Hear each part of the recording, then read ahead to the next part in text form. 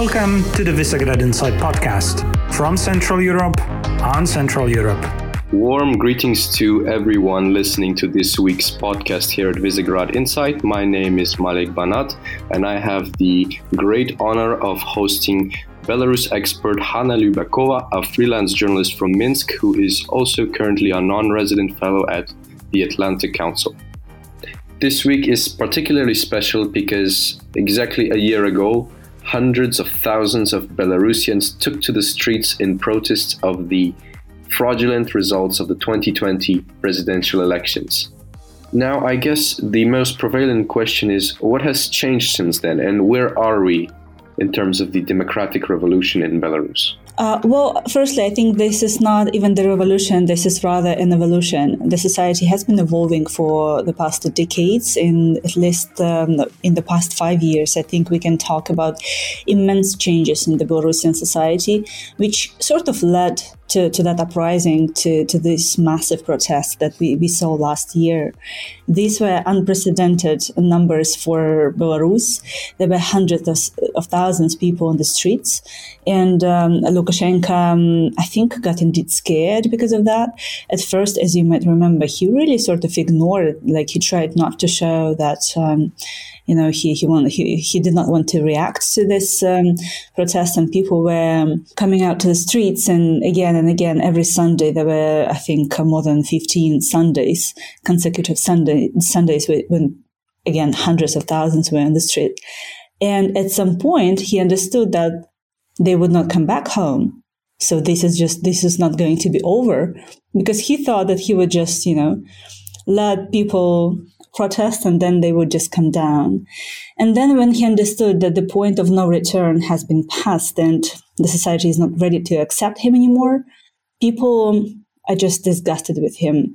People were so tired of him before the elections that it was actually clear for me that these election results are not going to be sort of very favorable for him. And so after that, he got scared. After that, by the end of October, violence was back on the street. There were rubber bullets. There were stun grenades again, and again, massive repressions, dozens of thousands in jail.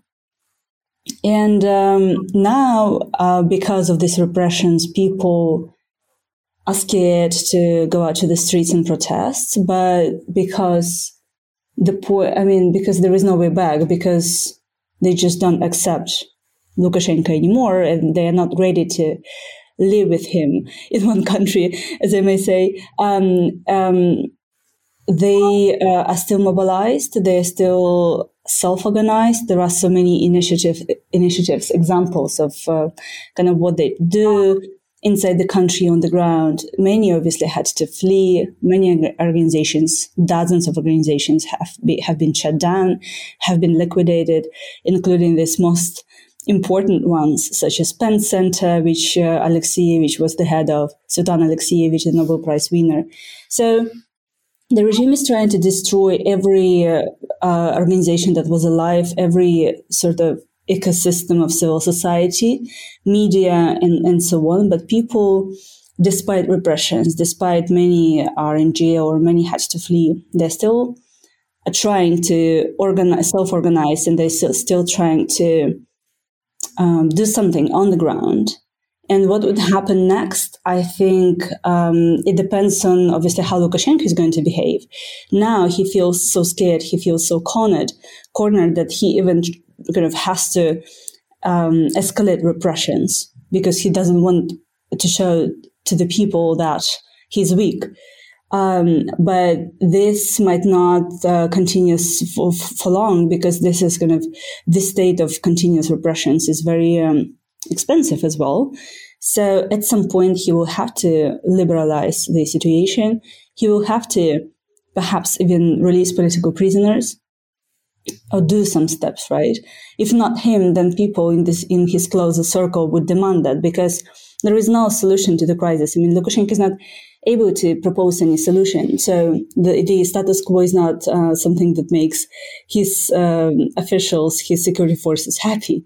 And when this moment comes, it might become actually another trigger for people to go out to the streets or do something to mobilize again, to maybe create other initiatives or some campaigns inside Belarus. And this trigger might be both the economic crisis, the liberalization, the reforms in the constitution that he is providing, at least he's planning, or some sort of announcement about local elections and so on. So this is something that Lukashenko is now trying to avoid, but this would definitely come.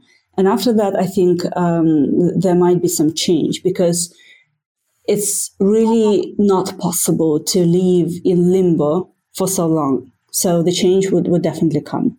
Hanna, as a former journalist for the Belsat TV, the country's first independent TV channel, now, of course, banned and its content labeled as extremist by national security measures, what can you tell us about the recent crackdown on independent media, including the intimidation tactics used by the security services, be it persecution of journalists, raiding of editorial offices, and etc.? Most important media outlets were also shut down and journalists were pushed out of the country or jailed. So this creates the atmosphere of fear and obviously self-censorship in the country. What they are also doing is they're announcing extremist, those most important independent media such as Belsat TV, which you mentioned, which means that for people it might be even dangerous to read these websites or post some information from those websites. And that's kind of their attempt to limit information, to sort of kind of threaten people and scare people and prevent them from reading those independent websites. Another side of it is that actually state-run, state-owned TV is not really popular in Belarus. According to some sociological research that we have, only 30% of the population watch state TV, and only less than 20% trust actually state TV. So these are really very frustrating numbers, I think, for state propaganda, and very optimistic numbers, I think, for the democratic forces. So, but what should be done? Obviously, there is, even though the information flow would be in Belarus, it's just not possible to shut it. The information is becoming very fragmented, and there is a risk of polarization, which is already happening in Belarus. So it's really important to help independent media to try to preserve them as much as possible, because it's a disaster at this stage. And if there is no civil society, no independent media, then some foreign narratives, including Russian, can be more easily spread in Belarus. So there is a huge danger in this situation. And obviously, journalists in Belarus and those media operating from abroad, they need a lot of assistance, they need support, they need technical assistance, they need equipment, because their equipment is being constantly confiscated. There should be really an emergency program that perhaps European countries or US or generally Western countries can propose and can offer to independent media, something really well structured, well thought, something that would deliver help both on the ground and to those outlets that are based now, that relocated to Lithuania, to Poland, or to even Georgia or Ukraine. So it should be less bureaucratized, it should be really flexible and really urgent, because it's really dangerous to lose the ecosystem of free media in Belarus. The world's eyes have been on Belarus for the past year. Today all our ears are on Belarus. It's 11th of August 2021. My name is Marysia Ciupka, and together with Malek Banat and our guests, we're trying to find out what has been achieved by the Belarusian democratic opposition throughout the past year, despite the intensifying repressions of Lukashenko's regime towards its citizens.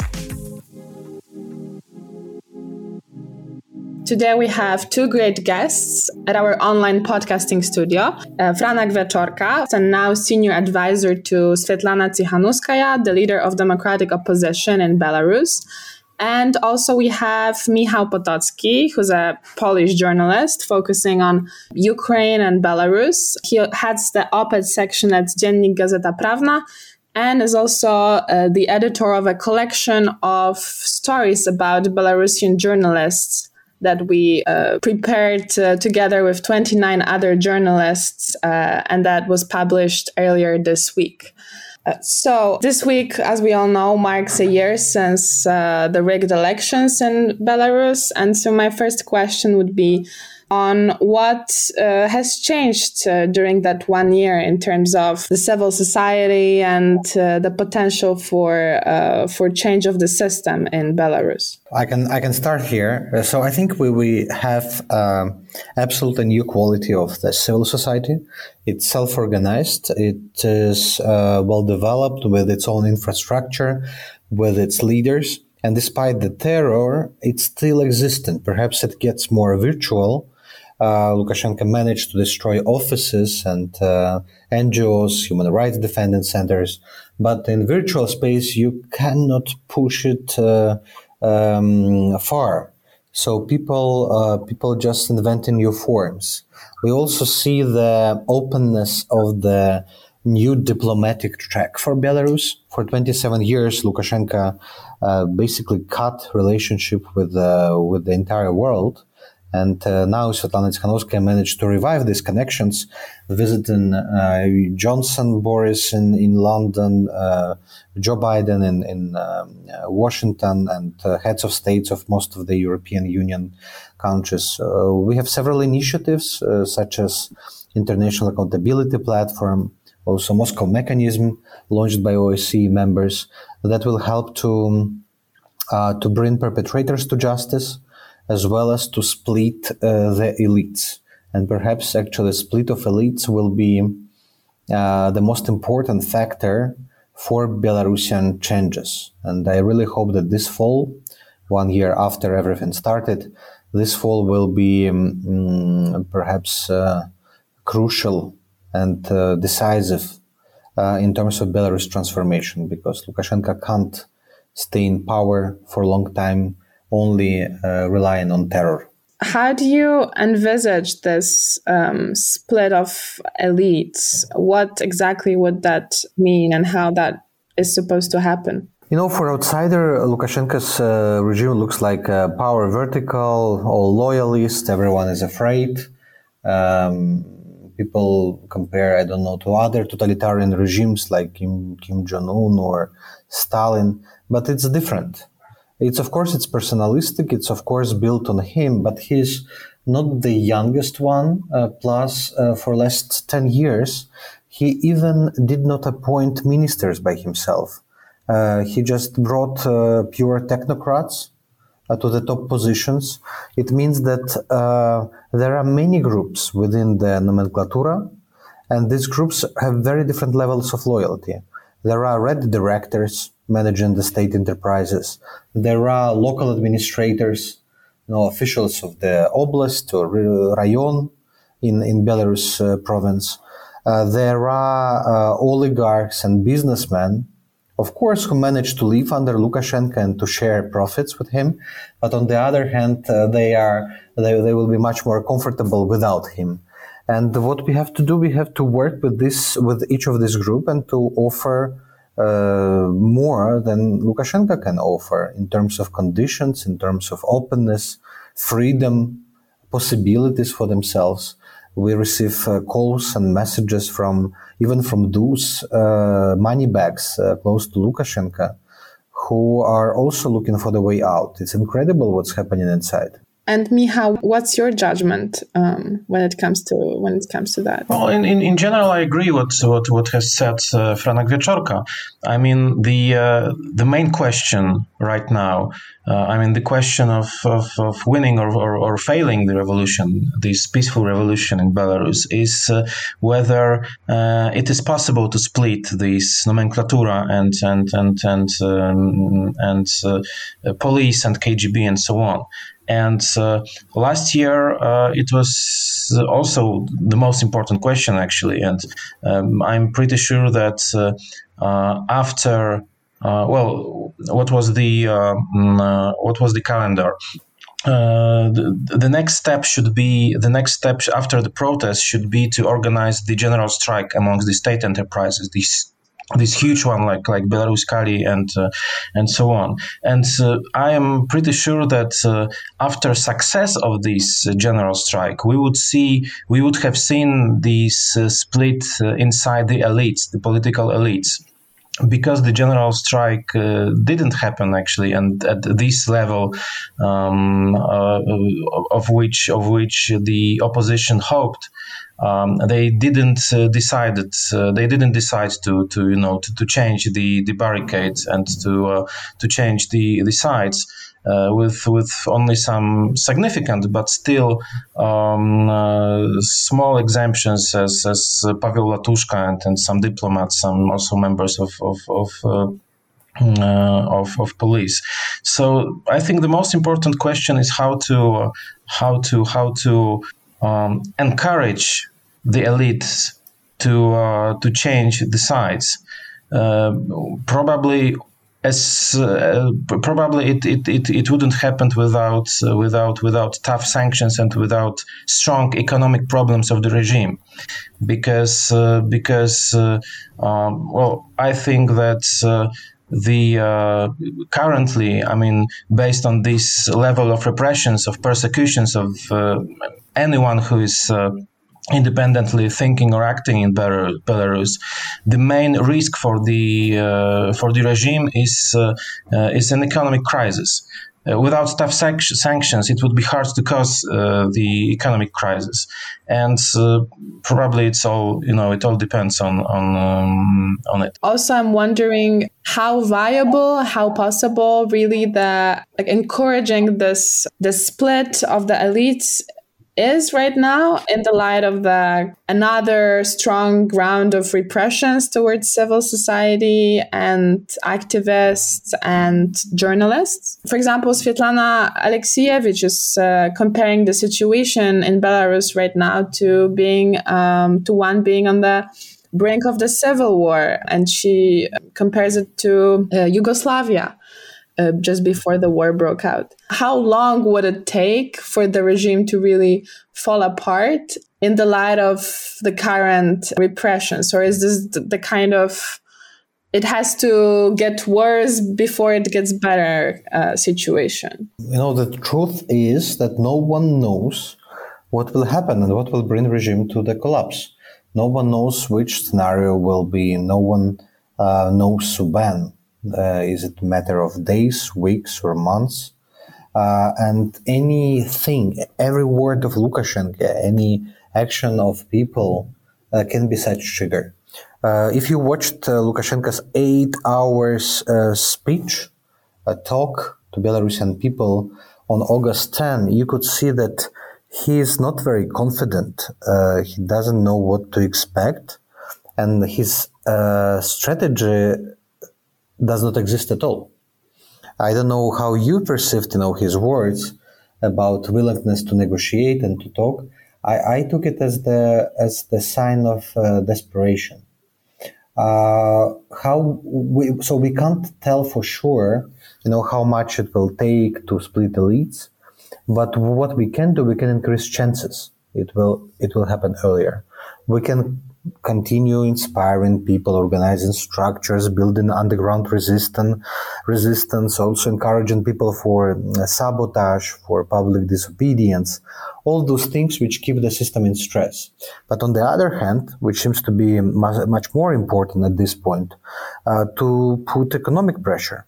And this is something very painful. After fourth package of sanctions was adopted 2 months ago, and now UK-US sanctions were added, it created very new situation, very new context when whole branches of economy could be paralyzed. And this new sanctions, I think they could create this risk of collapse closer to September or October. I don't mean that, in September, October, we will become democratic country, but at some point, Lukashenko will have to make concessions. And my personal prediction will be these 2 months, September, October. At least we can expect something which can lead to further dialogue. He just gave this 8-hour long speech that is kind of a proof of him losing his confidence. But also what he has proved to the international community is that he's fairly unpredictable. And an example of that is what's happening now on the Belarusian-Lithuanian border, and might soon be happening also on the border with Poland. Do you think that these kinds of tactics give Lukashenko any leverage, or is he able to at least create a considerable problem on the EU border? And perhaps Michał could refer to that, since I know that he's just visited the border towns in Lithuania. I did. So last week I was in several towns on the Lithuanian-Belarusian border. Well, to be honest, I didn't watch this entire 8-hour speech last day. But let me just tell one sentence until I go to this Lithuanian topic and migration topic. What was pretty clear to me, well, Lukashenko sometimes is saying far more things that he should say. And yesterday I had the feeling that inside the presidential administration, inside the elites, there were many people who are critical towards what is happening in Belarus, and he claimed it several times yesterday. So I'm pretty sure that he is getting more and more lonely in his also inside the elites, and probably what has Franek Wieczorka said, that if these results of this fourth package of sanctions would be as huge as the hopes are, it is possible that it will encourage at least some people from this political elite to at least try to somehow communicate with the West. We will see, of course. And going back to the topic of migrants, of course. It is a huge problem. I mean, Lukashenko managed to cause a huge problem for Lithuania, because Lithuania is a rather small country with no infrastructure to at least even to give these thousands of migrants a safe place to spend nights. And of course, when you talk to Lithuanian politicians, I talked to the Minister of Foreign Affairs of Lithuania, Mr. Gabrielius Landsbergis, and he told me that Lithuania, in fact, is ready he didn't use the word a deal with Belarus, but I feel that there is a proposal that you will stop these migrant inflows towards Lithuania, and we can talk about not promoting another packages of sanctions. And I think that's the proof that even weak Lukashenko, and in his weakest period of all times, could still harm European security, Lithuanian security, but not only Lithuanian, also Polish security. And in fact, the first sign that he's managed, that he's able to do this, was the story of the Ryanair flight from Athens to Vilnius, because it was internal European flight with many EU citizens on board. And only after this, the European leaders decided to put a serious package of sanctions towards Belarus, against the Belarusian regime. When you compare a story of one flight to hundreds and thousands of people tortured in the police, in arrests, and so on and so forth, still tortures are quite It is a higher level of persecutions, but nevertheless, only after the European Union has has been harmed, or it was the feeling that the security of the European Union citizens is in danger, they started to act more decisively. And this unpredictability of the Belarusian regime, if the more unpredictable Lukashenko is, the more possible the change in Belarus is, and the more possible is also the change in supporting him by the Kremlin, which is also which is one of the causes that he managed to still be in power in Minsk. So I think that the regime, one other sign of being desperate from the side of Lukashenko is that he is starting to make more and more mistakes. I'm pretty sure that the agony of the regime has started already in August 2020, or even a few months earlier. But the main question is how long this agony could last. The example of Poland of the 80s suggests that it could be also several years, of pretty clear agony of the regime. I am not sure if we should wait 10 years for Belarusian regime to collapse. I think it would happen earlier, but I think right now it's rather the matter of still 1, 2, 3 years, not months, rather. But I am not. Actually, I'm not afraid of the scenario that you mentioned of Yugoslavia or a civic war, because to make a civic war you should have a clear division in the society, regional division, ethnic division, political division. I cannot say that even those people who still supports Alexander Lukashenko are ready to take a weapon and fight against current opposition. I think it's not going to happen for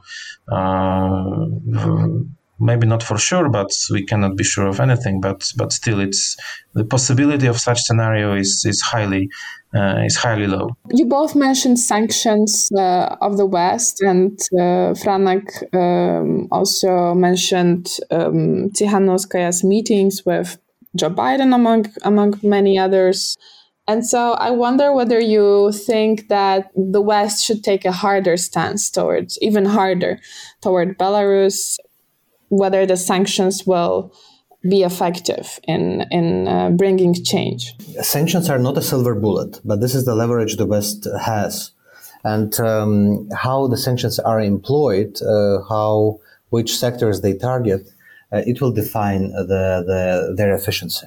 So only 2 sanctions, which will be coordinated and joined between major actors, because Ukraine, EU, US, and UK creates 36% of Belarus exports. So it's a huge leverage. And most of these exports fall into 4 major sectors, like oil, potash, banking sector, and steel. What we are trying to do right now, we are trying to help our democratic allies to design such sanctions which will be hitting people near Lukashenko, and also which will be strong enough in order to split the elites. We are trying to explain that sanctions is not about punishing, sanctions it's about changing behavior. And I think what we achieved in the last few months, along with our Western partners, it's unbelievable. It's amazing. Of course, sanctions are not enough to bring Belarus to democracy. This is why it should be balanced somehow with assistance. And assistance for media, civil society, families of repressed becomes very difficult, especially when we want to pass this support to Belarus. Lukashenko closed the borders. He basically controls all the NGOs working with the West, and it's almost impossible to transfer any funds to Belarus. And I think we are struggling right now actually on solving this problem. And we faced many other challenges. For example, working with the cryptocurrency thing, because cryptocurrency is perhaps the safest way to support groups and organizations. For example, we crowdfund resources in order to help people on the ground. But unfortunately, because of many regulations and Lukashenko's secret services work, it becomes more and more difficult. So these are major challenges we are facing right now. The West to impose sanctions, which will be targeting and which will not have loopholes, and at the same time balancing with assistance. When it comes to supporting independent media and journalists, we've seen another round of repressions towards media organizations and journalists, and also Belarusian journalists being targeted outside of Belarus. And I wonder, what do you think can be done to support the message of democracy in Belarus, and how we can help Belarusian journalists and dissidents to keep on working? I think to host and to receive them in the capitals and cities where they come. Many of them lost their places in Belarus and Minsk and other cities and moved to Kiev. Many moved to Georgia, to Warsaw, of course, and other cities, and Lithuania and Latvia. And it's very important to help them to relaunch operations, to continue doing what they did before. Also, they face many bureaucratic challenges like visas, work permits, and in Lithuania, for example, like bank accounts, and all this routine things, they paralyze work of this organization, these relocants who fled the country recently. So the most important to give them space. I'm happy that there are several Belarus organizations in Warsaw, like Belarusian House and Centrum Białoruskiej Solidarności. There is willingness of the Czech government to open Belarusian Center office of Svetlana Tikhanovskaya, which will apparently become such place. There are programs for Belarusian experts, analysts in Slovakia. Also, of course, academic programs and universities can be also temporary place for experts who fled the country. I think that it's about creating spaces and opportunities to let them continue what they did. And Michał, I would also use this chance to ask you about the project that you've been working on, which is a collection of stories about Belarusian journalists, heroes and heroines. Can you tell us a little bit about that?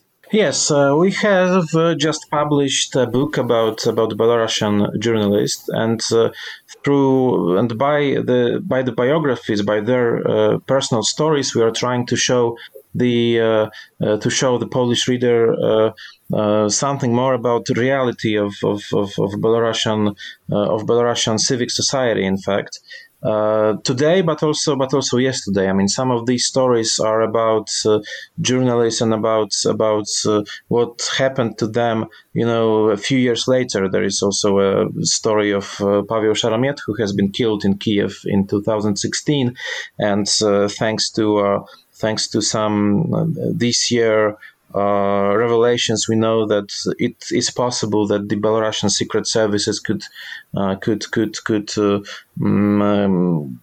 have something in common with his killing, and we unite 29 journalists from different Polish media. We decided to work for free, and in order to to give all of the money that could be earned by thanks to this book, to give them for independent Belarusian media and journalists who are, moral support is one thing, but financial support is another thing. And our project aim of our project is to give this support both financially and morally to our colleagues and friends. Many of them are in prison, almost 30 journalists and workers and media workers are right now in prisons in Belarus. Many of them had to emigrate. Some of them are still in Belarus trying to work, but we perfectly understand that they are in danger of, every day that someone could come and arrest them. So I think, it was. We thought, how can we help? Many of our friends, when asked what can be done for them, told us that just keep talking about us, keep talking about what's happening in Belarus. Don't forget. And this book is a sign that we do not forget, and we keep saying to our readers and watchers about what's happening in Belarus. Thank you, Michał. I would also add that Visegrad Insight team contributed one chapter to that project, and we are looking forward to having that book published also in English and then other languages. That's the plan. On that note, I would like to thank you both for this conversation, and we'll be keeping an eye on what's going on in Belarus and keeping our fingers crossed.